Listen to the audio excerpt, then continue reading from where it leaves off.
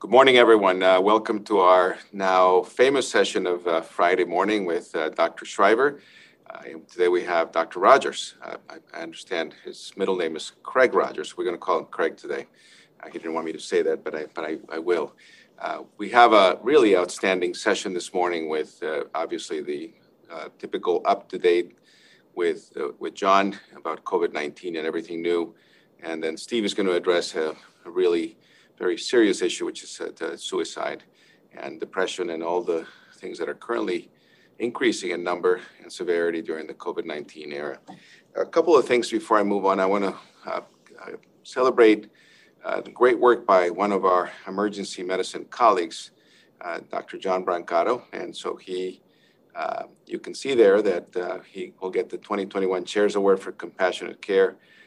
John, thank you for partnering with Patient and Family Experience to manage patient complaints and grievances with professionalism, respect, and empathy. You do this really in an outstanding way. A number of people reached out to me, so we felt compelled to give you this award, and thank you. And in the midst of COVID-19 and the emergencies, you're able to do this with care in difficult circumstances. That makes a huge difference. So thank you very much for what you do.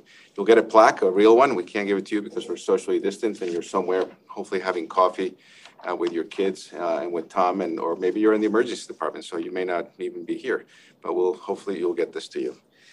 A couple of things before I pass it on to John. February is Black History Month.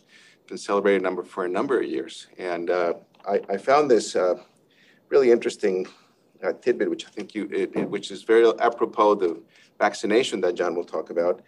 Let me read it. A few details are known about the birth of Onesimus, but it is assumed he was born in the African continent in the late 17th century before eventually landing in Boston. One of 1,000 people of African descent living in Massachusetts in the early 1700s. He worked with Minister Cotton Mather from his congregation in 1706. Onesimus told Mather that about the centuries-old tradition of inoculation practice in Africa by extracting the material from an infected person and scratching it into the skin of an uninfected person. You could deliberately introduce smallpox to the healthy individual, making them immune. I mean, we know this from history. Considered extremely dangerous at the time, Cotton convinced Dr. Zabdiel Boylston to experiment with the procedure when smallpox epidemic in Boston in 1721.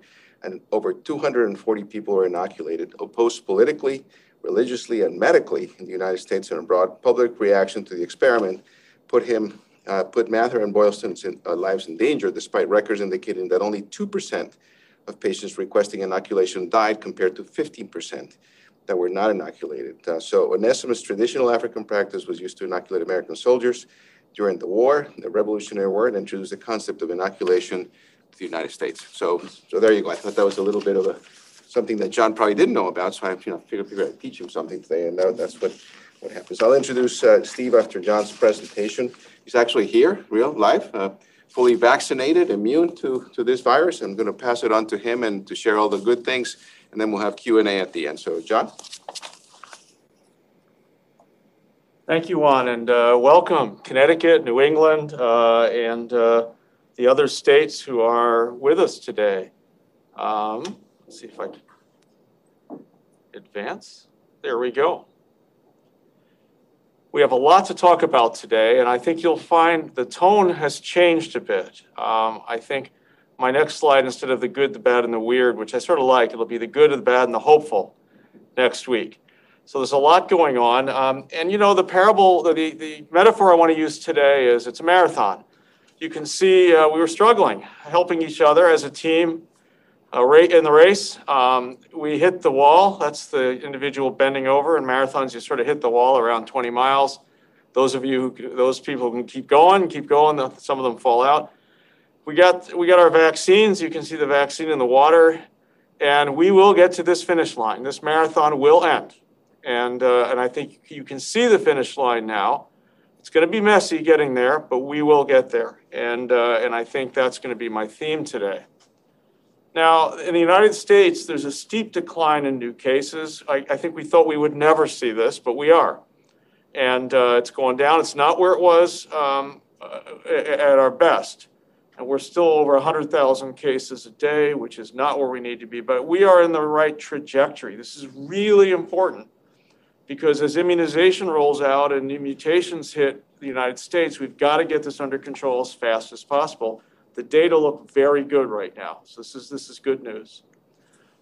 Juan wants me to be in front of the hospitalizations are decreasing. This is good. It lags a little bit, new cases, but you can see it's only 100,000 people hospitalized with COVID in the United States.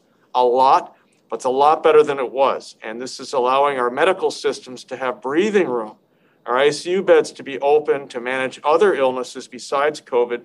Very, very important. Good news this week on that.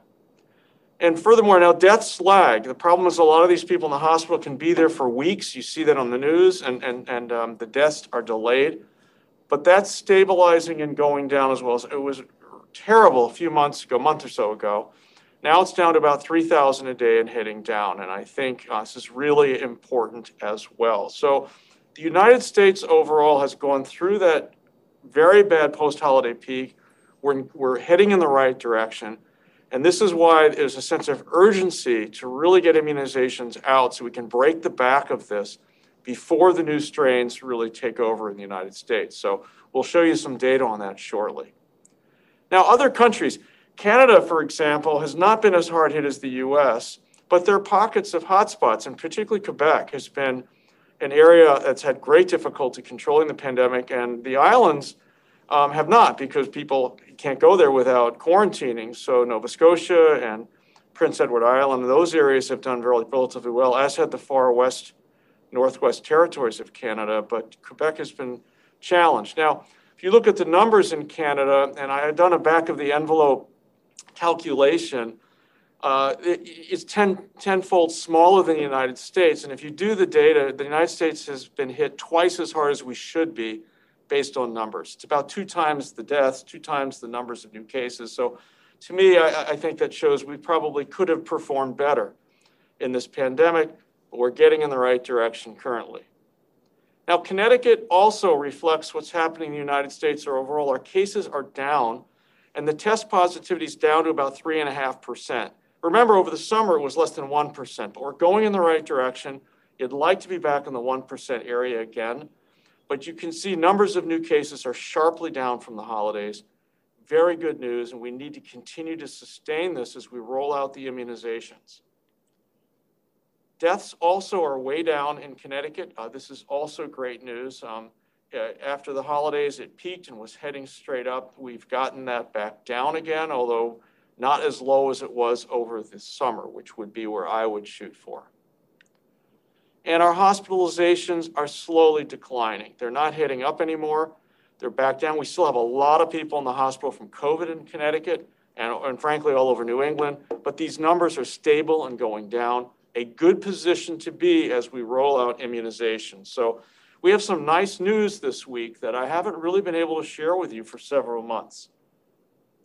Now, the immunization rates, however, this is where all our focus needs to be right now, are lagging nationally. The lighter colored states are ones that have really barely scratched the surface. You can see percent immunized, and dark is around 9, 10%. There are very few states who've gotten to the 9 or 10% category. Connecticut is one of them. And this is a challenge. Now, you'll notice the Dakotas they were terribly hard hit. Public health measures were lax. They had a lot of deaths and a very high rate of infection.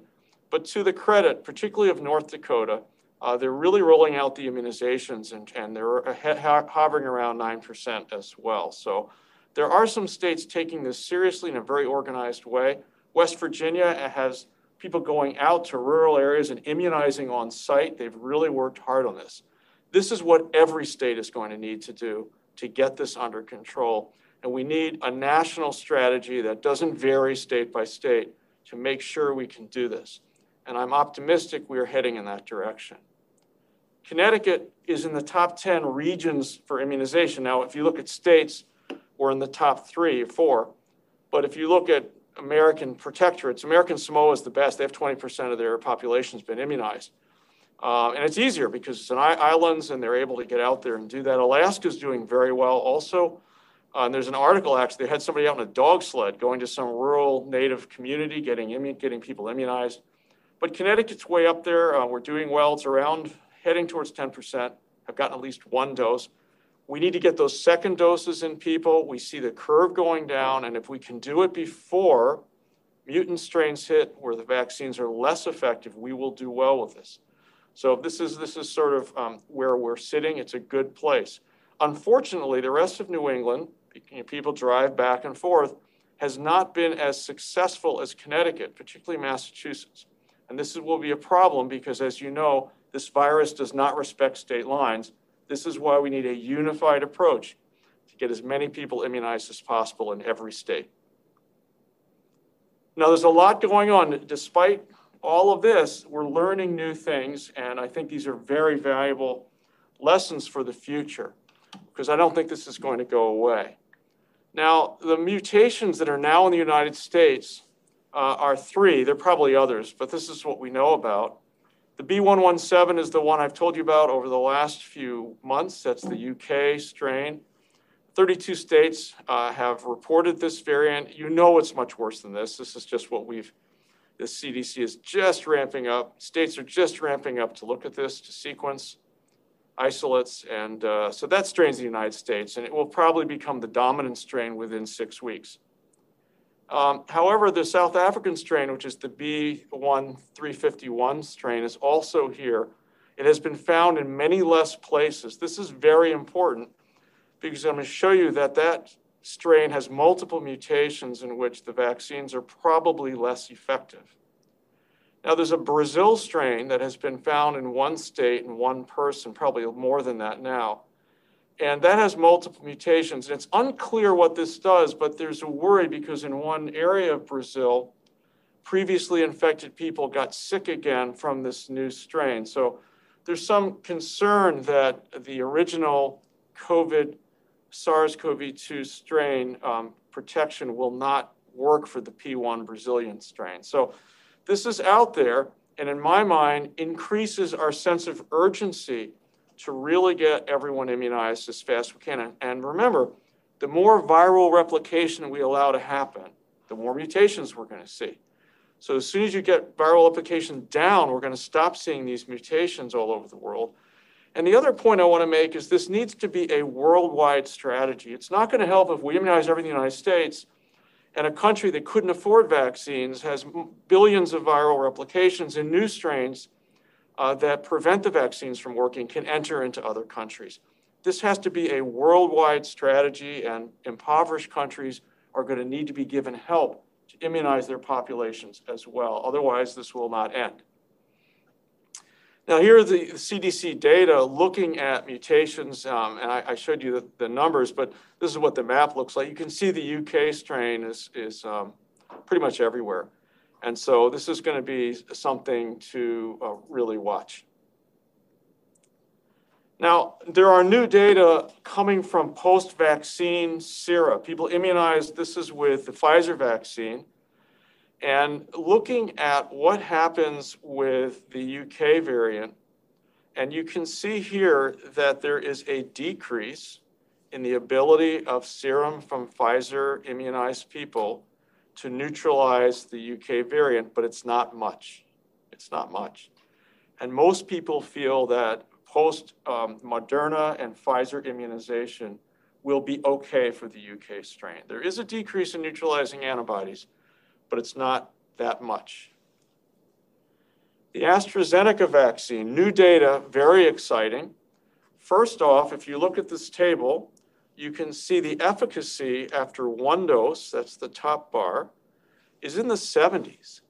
That's pretty darn good. Now, it's not 95%, but 77%, 78% after 90 days, efficacy to prevent infection, clinical infection.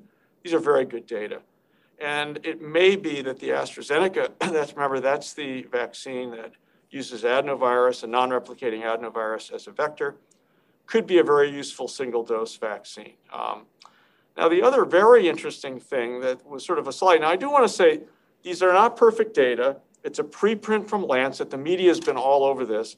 I've looked through the data. You know, they had multiple doses, and it's a little complicated and probably not as good data as I would like, but it's very promising. And you'll see on the bottom where it says any PCR positive 22 to 90 days after immunization. And there was a 67% reduction in that.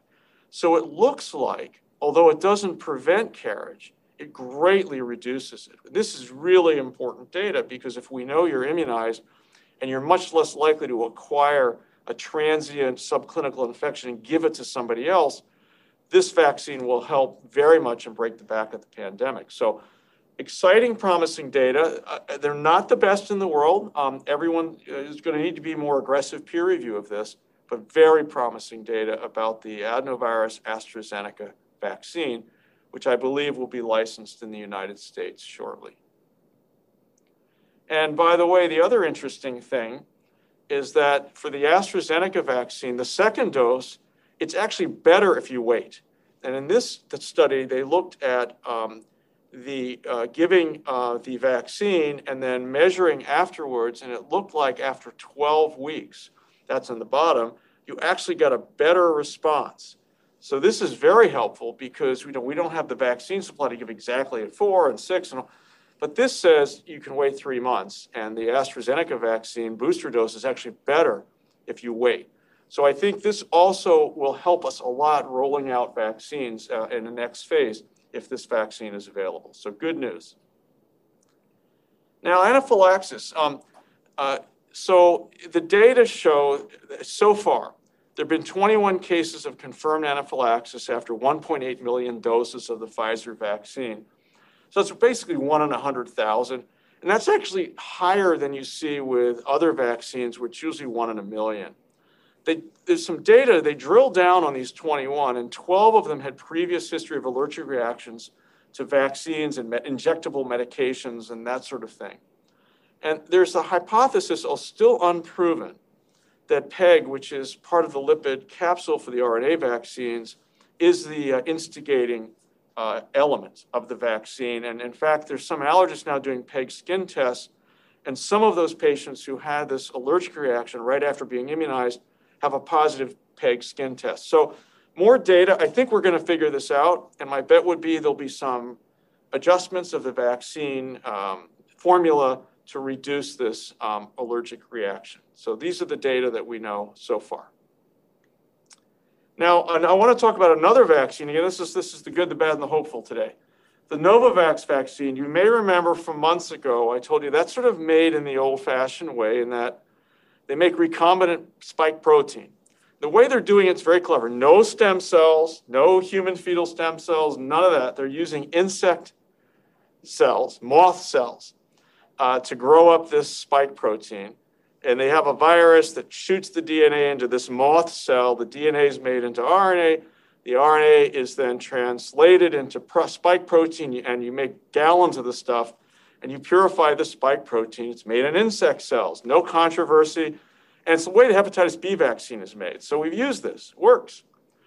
And the spike protein is mixed with nanoparticles and an adjuvant, a regular adjuvant that's used in other vaccines. And then that spike protein is taken up by the antigen processing cells, just the way I've shown you in the past. Those cells goose T cells and B cells. You make antibody, you get memory, and it works. It's just like a regular antigen-based vaccine. So Novavax data are terrific. This came out a few weeks ago, and you'll see those really high bars in the middle graph are the post-vaccine neutralizing antibody titers. Thank you. And on the far right is what people get from natural infection. So the Novavax vaccine, after 2 doses, gives you a better titer than natural infection. It's quite strong response, which is very promising. This is now in clinical trials, and UK preliminary data showed 95% efficacy for the original SARS-CoV-2 strain and 85% efficacy for the mutant in the UK, the B117, 15,000 patients. So these are outstanding data, and we are going to have another vaccine that will be available. And this vaccine may be more palatable to people who are nervous about the new technologies. This is an old technology, a standard antigen vaccine. It's not using any fetal stem cells, which has been another controversy. This vaccine may be more palatable to part of our population. I think it's going to be very valuable. Now, unfortunately, what we've seen is for the South African strain, they're using Novavax in a clinical trial in South Africa, 4,400 volunteers, only 60% efficacy, or 95% of the infections are caused by the South African mutant. This is a problem.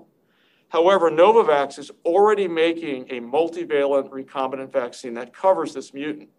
So I think we are going to see a booster dose from a variety of companies that will include these mutations in several months. And I believe that this is a bump in the road, but this will not prevent us from getting to the finish line. We will be getting booster doses, in my opinion, but they will include these new mutations, and companies are already all over it. So again, good news, another vaccine is going to be available that uses standard technology, and I believe this will be licensed in the United States as well. And finally, there were a lot of questions. Flu, we don't see any flu, and we finally got some data on this. The answer is you're right, we're not seeing any flu. And so if you look at, these are graphs of influenza positive samples reported by US clinical labs in past years. And those are those big curves upwards. Those are 19, 18, 17, 2016. And the red line is us now. You see, we're not seeing, there's a few cases. We sort of broke the back of influenza with all of our physical distancing and masks. And, this is a lesson for the future. We got to, this is something that will really help us when there's a really bad influenza epidemic in the future. We know what to do. We broke the back of influenza in 2021. It's really quite remarkable data. All right. Unfortunately, and I don't get it, the anti-vaccine disinformation continues. It's pretty active. There's a YouTube video with a doctor, Dr. Christiane Northrup, who's an OB doctor, who's board certified, and basically tells us that the vaccine is bad and don't take it. There's a 99.9% recovery rate. Why would you take an experimental vaccine? It's very disturbing. And, and then Bill Gates is injecting microchips into you. And I showed you the size of those. It doesn't work. But it's out there. And it's accelerated in that at Dodger Stadium, protesters tried to prevent other people from being immunized. And if you don't want to get immunized, I'm good. Okay, I prefer you get immunized. But don't block somebody else who wants to get immunized. So this is accelerated to people protesting. This held up the vaccine line at Dodger Stadium for 2 hours. So, it's out there. Our job, tell the facts. Tell the facts. Be transparent. Say what you know and what you don't know. And people will respond to that. And consistency. And I'm very pleased. I will say we're seeing a lot more consistency coming out of the CDC and others with messaging. And I think that's very important for people because people have been confused. So the good, the bad, the weird, it's in English today, Dr. Salazar, because I ran out of languages. The epidemic in the United States is flattening quickly. It's going down. A national immunization strategy is rolling out. Vaccine is in short supply. It is urgent that we accelerate this process in every state, not just Connecticut, every state. The more contagious UK mutant is now in Connecticut and all over the United States. The South African multiple mutant probably evades current vaccines partially. However, every company is already creating new vaccine versions to combat the mutation, and the technology to do this very quickly is there. It's really a fantastic change for us. And there's a robust anti-vaccine disinformation going on. And again, our job is to get the facts out there, consistency and transparency. Thank you so much for your attention today, and I look forward to our next talk. Thank you. Thank you, John. Great information as always. And now we transition quickly to Dr. Stephen Rogers. I think a lot of people, a lot of you on this Zoom meeting actually know him quite well. Steve has been on television almost weekly, if not twice a week, on the news talking about this major problem, which is mental health and suicide in our young population. He's an associate professor of pediatrics, and he is currently the medical director of emergency behavioral health services. He's published extensively in this topic, truly an asset to Connecticut Children's and to the Department of Pediatrics. And Steve's going to tell you about youth suicide recognition, care, and prevention. So please pay attention. This is hugely important for all of us. Steve? Thank you, Juan. And thank you all for being here and allowing me to share some of this information that I find super important for all of our kids in Connecticut. So I'm going to briefly try to cover just three basic areas. I want to illustrate the prevalence of suicide amongst youth in the United States, and then specifically here in Connecticut. I want to review the importance of providing universal suicide screening in your practice and how that is feasible. And then hopefully you all recognize the impact of the pandemic on youth mental health and specifically on suicide. So briefly, we see over 47,000 Americans die every year from suicide. That's one death every 11 minutes. In the emergency departments across the United States, we see over 575,000 people with self-inflicted injuries, and over 1.5 million people attempt suicide every year. It's about $70 billion of estimated cost and lost lives. And more specifically to kids, over 5,700 young people die by suicide each year, and that's about one suicide every 2 hours. Looking at Connecticut, we see about one suicide every day. It is the second leading cause of death in our patient population, starting at the age of 10 and going all the way through to the age of 34. And I've added this pie chart just to reinforce from a different data source from DPH that suicide is the second leading cause of death in kids ages 15 to 19. And I think that really illustrates the problem, but this kind of really brings it home for me. When you look at one of our youth risk behavior surveillance surveys, which is a great way to look into the minds of kids because it's an anonymous survey and is considered highly reliable.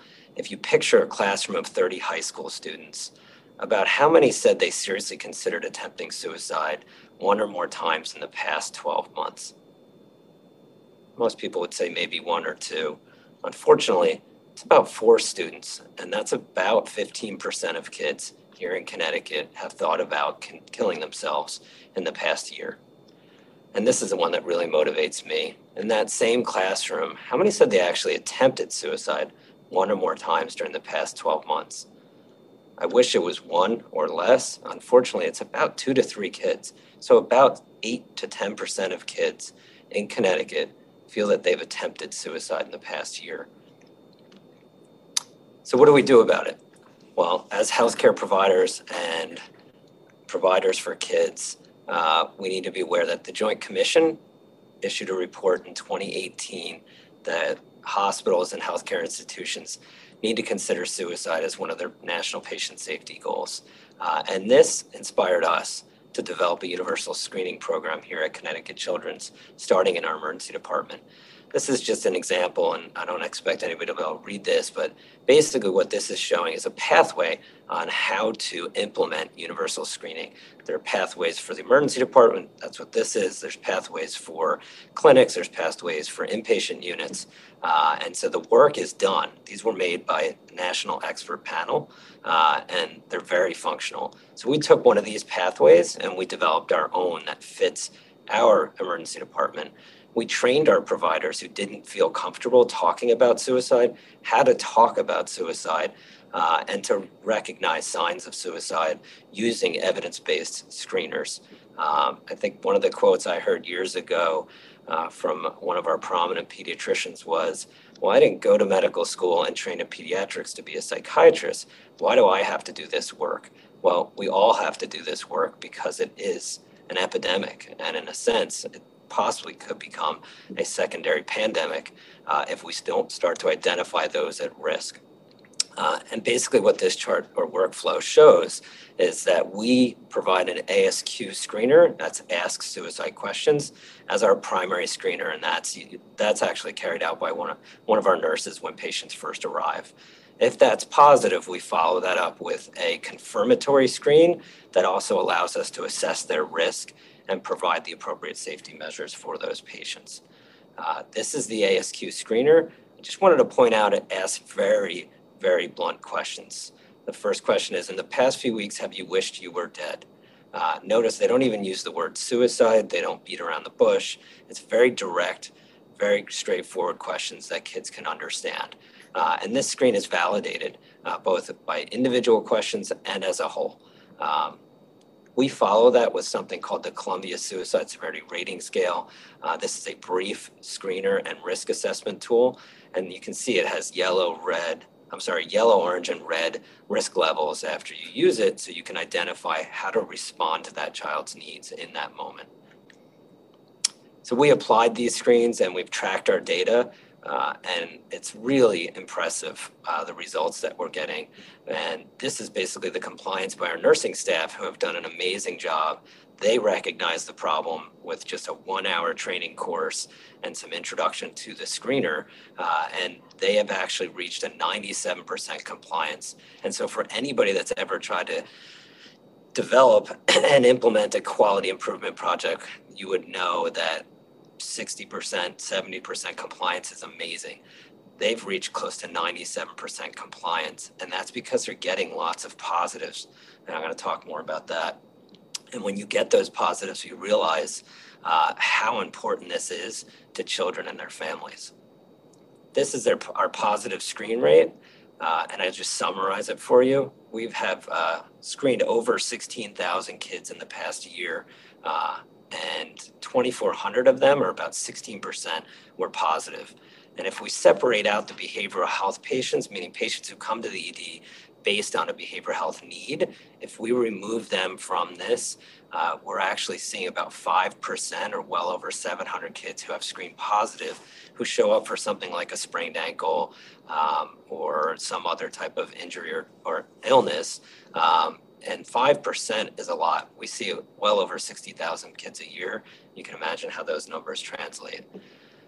There was concerns when we first started this by lots of staff and even parents, like, should we be asking kids these direct, what some people considered scary questions, down to the age of 10? The reality is yes, because we have actually identified well over 135 kids at the age of 10 who have screened positive. And in fact, 60 of them even reported that they had attempted suicide in the past year. So this problem's starting before the age of 10. And so I think it's a minimum to go down to the age of 10 when you develop a screening program. Our secondary screen or confirmatory screen is the Columbia. That's actually carried out by our provider staff. And that gives us their severity score, rating. And we've actually reached close to 97% as well. And so our staff have really embraced this. This kind of answers the question, this answers the question of, but what about all these positive screens? What do I have to do about them? The Columbia allows us to stratify their risk into low, moderate, and high. The red zones are the high risk. That's about 30% of the kids that we're seeing, maybe one a day. So it's really not adding a huge burden to our emergency department behavioral health services.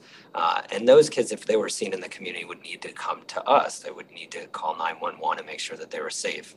The moderate risk kids require some clinical judgment, partnering with families, maybe other behavioral health care providers. And low risk kids are going home.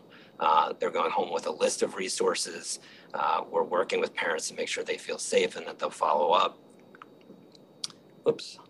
Going back to that chart where I said that there were 16% of kids screening positive, this was over the first year. And this is getting to the third point of what's the pandemic doing to this? How is the pandemic affecting our children? And so when we look at the new numbers for October, November, December, and January, starting in October, we started seeing rates of 19%. So we went from 16 to 19 to 24% in November, and holding steady at about 21, 22% for December and January. We think this is an early indicator that our kids are falling deeper into crisis and they need our support. And we need to identify these kids so we can get them the services that they need. And that kind of asks what I think a lot of you are saying, well, if I do this, what do I do with them? If I get these screen positives. The high acuity or the high risk kids, they need to come to the emergency department, and we're prepared to take care of them and make sure that they get the behavioral health care they need. For the low and moderate risk kids, we have an amazing service here in Connecticut called Emergency Mobile Psychiatric Services. And that's a simple calling of 211, and they will come out to your office. They will meet the families at home. They will meet kids at school. They will do whatever is needed to get that crisis evaluation done, make sure that they connect to services. You also have access to access mental health.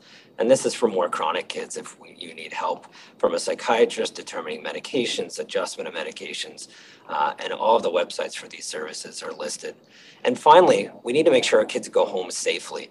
And so if you do identify a risk, even if it's low risk, we need to talk about lethal means counseling. And lethal means counseling is basically when we counsel families and patients that they should have restricted access or limited or no access, I should say, to things like firearms and medications, alcohol.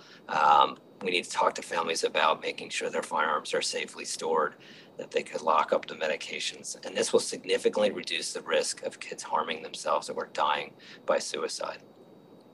So in conclusion, suicidal behavior is frequent, and obviously outcomes can be severe. A diverse, very unpredictable population of youth are at risk for suicide, so we need to universally screen for suicide. You can't judge a book by its cover when it comes to suicide. Some of the most successful kids that we take care of could be contemplating suicide at any moment, and you'd never notice. The pandemic is likely increasing suicidal thoughts and behaviors, but we can help. We don't have to be psychiatrists. We don't have to be mental health care professionals. We just need to screen them and make sure that we have the resources to take care of them if they're positive.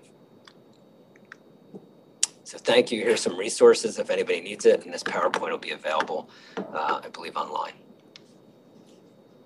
Thank you, Steve. Always very informative and very practical with important recommendations, certainly at this particular point. So we have a number of questions, and what I'm going to do is ask a number of questions from John first, and then we'll go to Steve. And we have about 20 minutes, so we have some time.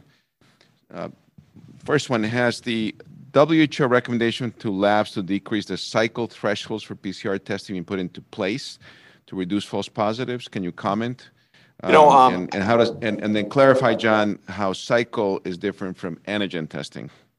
So what that's asking and suggesting, if you look at the way the PCR is done, there's a thermal cycler, goes hot, cold, and that makes the molecule get bigger as the nucleotides anneal, and then you detect that as a positive PCR. The WHO is suggesting a change in those cycling to increase sensitivity. I don't know the answer of what Quest and our other labs are doing. I do know the data on the PCR sensitivity that we're seeing is quite good. There's some mutations that may reduce that a little bit, and we're going to need to watch that. So I don't know the specific answer of whether we're applying those suggestions in the United States. Next week, I will. I'll promise you we'll look into that, and we'll determine if that's happening. It's a great question, but I'm not sure what we're doing in the United States because we have such a variety of molecular tests being done. John, there's a couple of questions on double masking. Can you comment on that? Yeah. Actually, you saw me with the mask on initially. The reason I was trying to remind everyone, just because you're immunized, the masks are not going away. So that was a reminder for everyone. Double masking, the new strains, as we mentioned last week, they bind with higher affinity to the ACE2 receptor, and that implies that a lower inoculum could get you sick. So it makes sense. If you have a simple cloth mask with one layer, you might want to beef that up. A surgical mask on top of another mask would work, or a double cloth. So it makes sense if we know a lower inoculum could get you sick because there's better binding to the ACE2 receptor. But I think in general, in the hospital right now, for example, we're getting temperature screened and probably just wearing a surgical mask, and obviously an N95 if you're seeing patients, and makes sense. I think if you're going into the grocery store, and I think it might make sense, knowing I showed you the map, the UK strain is everywhere now, it would make sense, in my view, to upgrade a bit, either wear a higher quality mask or a double mask if you're going to be around people who are masked and you don't really know who might be carrying the strain or not. So I'm giving you a nuanced response. Out in the public, I would. I think it's a time to probably up your game. Next question. Is any data on the transmissibility of the virus from vaccinated persons? I think you addressed this partially. It's not a live virus. So you make antibodies to the spike protein, and you've got immunity. We don't know yet, once you get that immunity, whether you can acquire a transient infection or subclinical infection and transmit that. So there's worry about that. That's why we're recommending if you travel, if you're out in the public, whatever, all the rules stay the same. In addition, if you're exposed to a positive, we're still quarantining people even though they were immunized. That said, I did show you some data today showing that at least one of the vaccines dramatically reduces the likelihood you're going to carry and transmit. We got to wait for more data, but the preliminary data for at least the AstraZeneca vaccine was quite good. So we'll see where that goes. And Julie V. Hill, who's our Department of Pediatric Administrator at UConn, says, for those of us that are not clinicians, although I would say that Julie is a clinician, she does a lot of work for us in clinical trials. Can you explain what a PEG skin test is and why PEG could cause an allergic reaction? It's polyethylene glycol, which is this slippery sort of lipid, and it's used to encapsulate the mRNA because it works well to do that. It goes in your body, and then the RNA goes into your cells, and you make the spike protein. The skin test takes a teeny small quantity of PEG and you put it under the skin. If you get a welt, it would suggest that you have an allergic response to the PEG. We don't fully understand why this is an allergenic molecule, but it seems that it might be in some rare individuals. So that's what the skin test does. We do have some local allergists in town starting to do that and trying to determine if the allergic people who are having a response to the vaccine initially that's allergic have a positive skin test. But I showed you, at least in some of the people where we have followed up the anaphylaxis people, there is a positive skin test to PEG. I do want to clarify one thing I see in some of the chat. None of the vaccines use human stem cells or fetal stem cells to make the vaccine. Really important, I need to clarify that none of them are using it. Some of the vaccines used human fetal cells to test the way the vaccine works. So I want to clarify, none of the vaccines are using human stem cells in their production or what you get. But testing, some of them did use long cell lines that were derived 20 years ago or more. So I wanted to clarify that the Novavax vaccine uses an entirely non-human platform. It's insect cells. So that was why I brought it up. Thanks for clarifying that, John. Then there was a comment on the chat about that, the concern whether the human fetal stem cells were used, and again the companies have clarified this, that these are long-standing cell lines that were present from 1973. Some of these are HEK cell lines, human embryonic kidney cells, that are standard in the laboratory. So please, it's really important that we understand that nothing. Again, the goal really there was to show how Novavax has bypassed any human cell usage, but I think none of the vaccines use human cells in production, and there's no human fetal stem cell or any stem cell being injected into anyone. That's not what's been done with any of the vaccines. They are pure RNA synthesized in the laboratory with a little lipid layer. Yeah, and for those of you who are interested, there has been from the Vatican, there's been a very specific pronouncement from Pope Francis related to vaccination. By the way, he got vaccinated with one of the mRNA vaccines that was publicized recently. Who should be tested for variants, and how do you test for variants, John? Unfortunately, the screening in the United States for variants is spotty. The CDC is doing some states are doing it, and it's not systematic yet. It's being upgraded very quickly, and the answer is you really can't. I think what's going to happen, if you look at Connecticut, for example, what I think will happen is we're going to begin to survey more and more to understand where these strains are, and those data will probably be pushed out to the state, much like other data are pushed out on the website. So right now, though, it's not as robust a screening as I would like to see where these variants are, either in the state or in the rest of the country. Let me get Steve on the podium there for a second, and because there are a lot of questions related to his presentation. Have the ASQ and Columbia screens been tested in the primary care settings? Yes, the ASQ, the Columbia, I'm not sure the specific evidence, but I believe both have been tested in the primary care setting. ASQ is valid, the Columbia is evidence-based. And Steve, is the ASQ available for schools? I don't know if it's been tested in schools, but it's available for anybody. And there's a toolkit online that folks can use to implement its use. And how helpful are the PHQ-2 and PHQ-9? I think that's for you, not for John. Those are both a new variant. Those generalized screens, they are good, and I think they're a great tool for primary care folks. But when we're talking about suicide and trying to reduce rates of suicide, I think we need to do very specific questionnaires that have been validated, like the ASQ. what are your thoughts on the factors leading to the rise in suicidal ideation and failed screenings? Is there any data on suicidal ideation in kids who are going to school in person versus learning remotely? No, we don't have data there. It's really hard to connect that, but it just makes sense. We've been in a pandemic for a long time. Kids are back to school, and we're seeing significant increases in ED visits as a whole for behavioral health issues. We're finding these kids are, like I said earlier, deeper into crisis than in previous years, and the system is really full. The behavioral health system is full, and kids are being stuck and have been stuck in our ED for days to weeks at times, waiting for the resources that they need. But we really have to work hard to identify these kids at risk for suicide and make sure they connect to services before they get that deep into crisis. Steve, a question from one of our orthopedic surgeons. Have you received any feedback from families about any negative effects of the screening, complaints and satisfaction surveys? This is a family situation where they lost the niece to suicide. I strongly encourage your work, but, the question is, are any families complaining? So we've screened at this point probably close to 18,000 kids, and we've had less than 10, meaning single digits of parents who have refused to allow their child to be screened. I believe it was somewhere between 6 and 8. We've stopped even tracking that because we had such low numbers of refusals.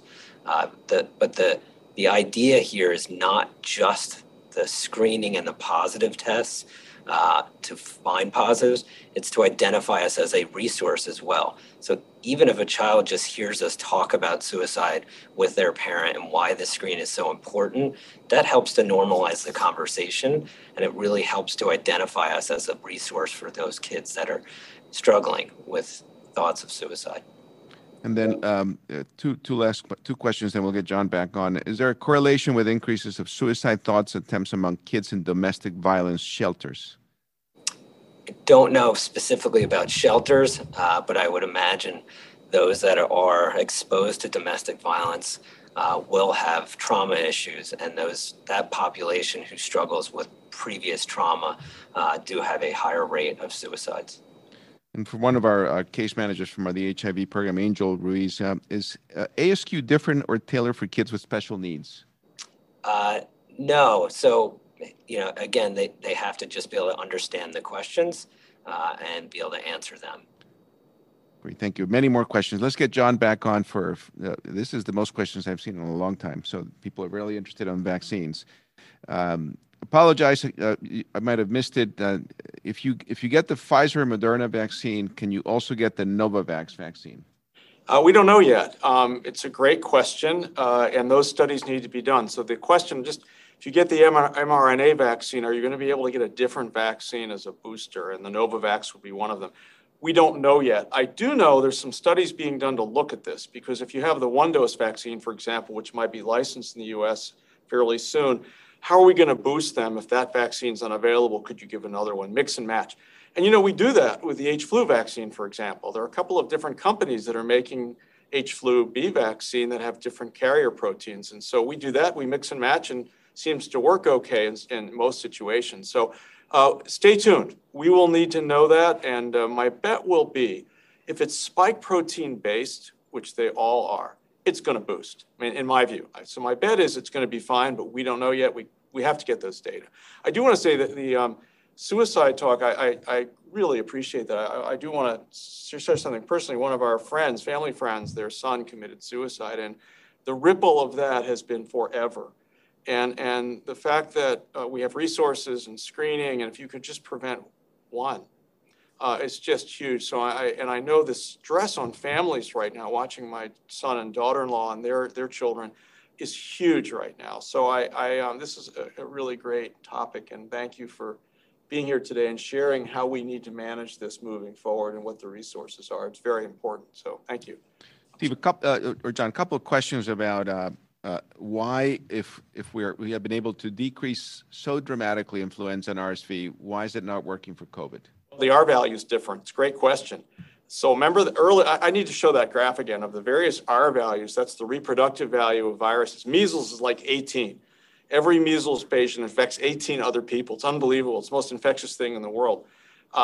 but I believe the RSV and influenza are below the R of 2 to 3 that you see for COVID. COVID's really infectious, and it's different than influenza, and I think it's probably different than many of the other respiratory viruses we're used to. And unfortunately, the mutants are making it even more contagious. The R value is up by 0.7 for some of the mutants. So it's different. And I'll find the R value slide for next week, and we'll show you where these various, it's not in today's talk, it was months ago. We'll show you the various R values, but the reason is it's more contagious virus.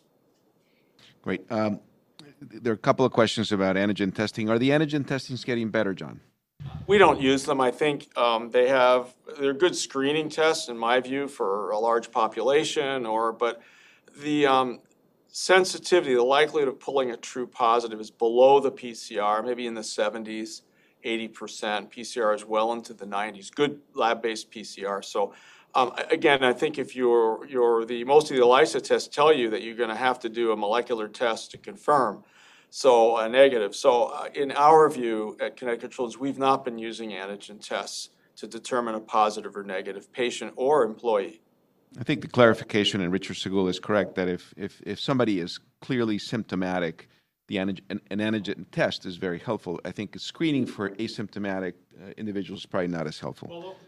Yes, Juan. The only problem is, again, since the sensitivity is less, if that person, the test it's not as good as a PCR, so you can get false negatives in a person who is ill. A positive antigen test is great. It's definitely positive. So you know that. But I worry a little bit in people who are mildly ill. The antigen test is not as sensitive as PCR and could give you a false negative. So that's why we haven't really been using them. But it's a good clarification. Thank you. Another question, somebody who got fully vaccinated and says vaccine patients in real time and has appreciated great privilege. Does that individual pose any risk to his or her patients as long as they wear a mask and eye protection?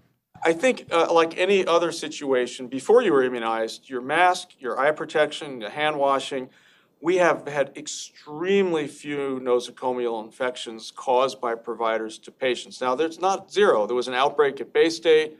In Springfield, there have been some national outbreaks where healthcare providers have given it to patients. It's been very unusual.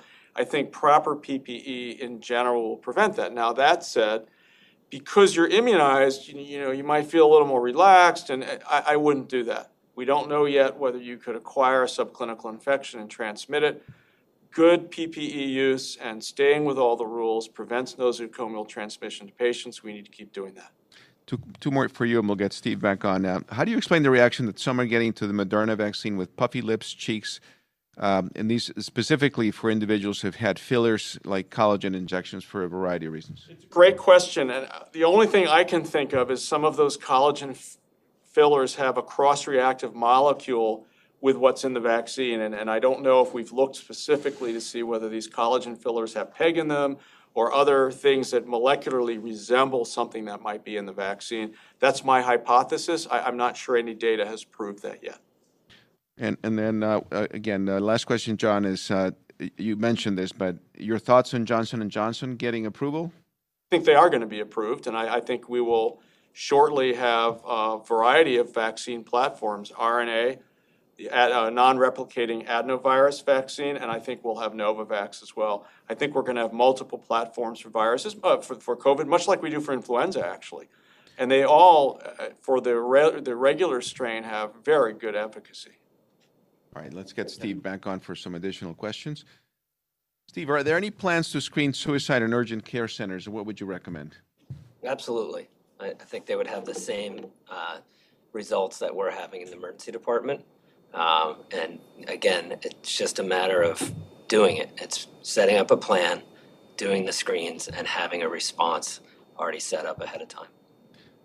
Another question from one of our social workers. What suggestions may you have to help raise awareness in the community and to prevent successful suicides? Again, learning about suicide, normalizing the conversation, and just talking to our kids. So if you're responsible for the care of children, if you have children, we need to talk to them about their mental health and we need to use the words that they use in these screens. We need to be very upfront with them and ask them, have you had thoughts about killing yourself? Those are not easy conversations to have, but that is our lab test. That's, our vaccination for suicide is talking about it, normalizing it, and making sure kids know that we care about what they're thinking about and how they feel. Steve, we often have many of our school-based wonderful nurses join this meeting. Is there any collaboration between your team and school-based medical providers, say PRNs, RNs? We're actually working with the state on a project that will include school-based health clinics, both their medical directors as well as the nurses that staff those clinics, to help support their behavioral health efforts and improve communication with behavioral health providers as well as schools and families. And in line with that, one of our school nurses says, I'm a school RN. Should I be screening students I see frequently for somatic symptoms? Yes. That's a hard yes, absolutely. Anybody can do the screens. Again, you just have to have a response. In the state of Connecticut, it's very easy. You have 911 for high-risk kids. You have 211 for kids that you feel are at moderate risk, that need an evaluation immediately. And then again, informing the parents and making sure they connect to resources after they leave school is super important. And then when having a conversation with a child about suicide, would it be helpful or harmful to discuss one's personal struggles with thoughts of suicide? No, I think that would be helpful. There's a myth out there that talking about suicide plants the seeds for suicide, meaning it puts the idea in their head and then they say, oh, now I'm going to go kill myself. I hadn't thought of that. It's just the opposite. It actually plants the seeds of hope. It helps them recognize that others understand these thoughts. They're not the only ones having them, and that there is help for them, and they can work with somebody to get rid of those thoughts. Great. I'm going to ask John to close the session. Thank you, Steve. And while you do that, the comment, so if you can come up, John, the comment is, after vaccination, can grandparents hug their grandchildren? It's a great question, one in which I'm grappling with in our own family, because we haven't gone down to see our grandchildren yet. I would be cautious at the moment. What I would do is I probably still have a mask. You could hug your grandkid, you wash your hands afterwards. So I would continue to have some caution. I think if you're elderly, the likelihood you're going to get clinically ill, seriously, if you're immunized, is very low. That's a big improvement from where we were a few months ago. However, we still don't know about transmission and acquisition of a subclinical case, and you don't want to give that to your grandkid. And so, because that could go through the household. So I think, again, some caution, but I think we've moved in the right direction. And I can tell you personally what I will do is I will wear a mask and when we see our grandkid, and I will hug him and I will wash my hands afterwards. And that's probably my personal advice. I can't tell you what the CDC or Dr. Fauci will say. I think that's realistic. As we've just heard, we are social beings, and interpersonal interactions are critical for our mental health as well. So it's a balancing act. But I wouldn't run into your household of your grandkids, throw the mask aside, hug, share food. I just wouldn't do that. I would wear the mask. I would continue to wash my hands. I would continue to probably use a separate bathroom and have a barrier so that in case you are subclinically infected and don't know it, you're not going to transmit it. Or you're the 5% who didn't get immune. Remember, it's 95%, and then you could acquire it. So I would still use some caution. So light at the end of the tunnel, John, and maybe you can finish with that? You saw the data. I think the marathon is the good metaphor. It's not going to be easy getting to the finish line. We will be there. We have all the tools we need now to conquer this. And if it's going to be a booster dose with a multivalent vaccine, so be it. We'll get it. The companies are all over it. We will have the tools we need to get through this. In the meantime, we have hard work over the next couple of months keeping this decline going while we immunize so that we don't get a second surge from other mutant strains, much like the UK did. We can prevent that if we get the immunizations out as fast as we can. If we do get a surge from one of these variant strains, we will have the availability, I have no doubt, of booster doses that will take care of it in the future. So again, hopefully everyone will walk away, and I'll probably change my title next week to The Good, the Bad, and the Hopeful. Thanks again for your attention today. Thank you, everyone. We'll see you again on Tuesday for Grand Rounds, and then again a week from today for our session. Be well, be safe, and get vaccinated if you haven't. Take care. Bye-bye.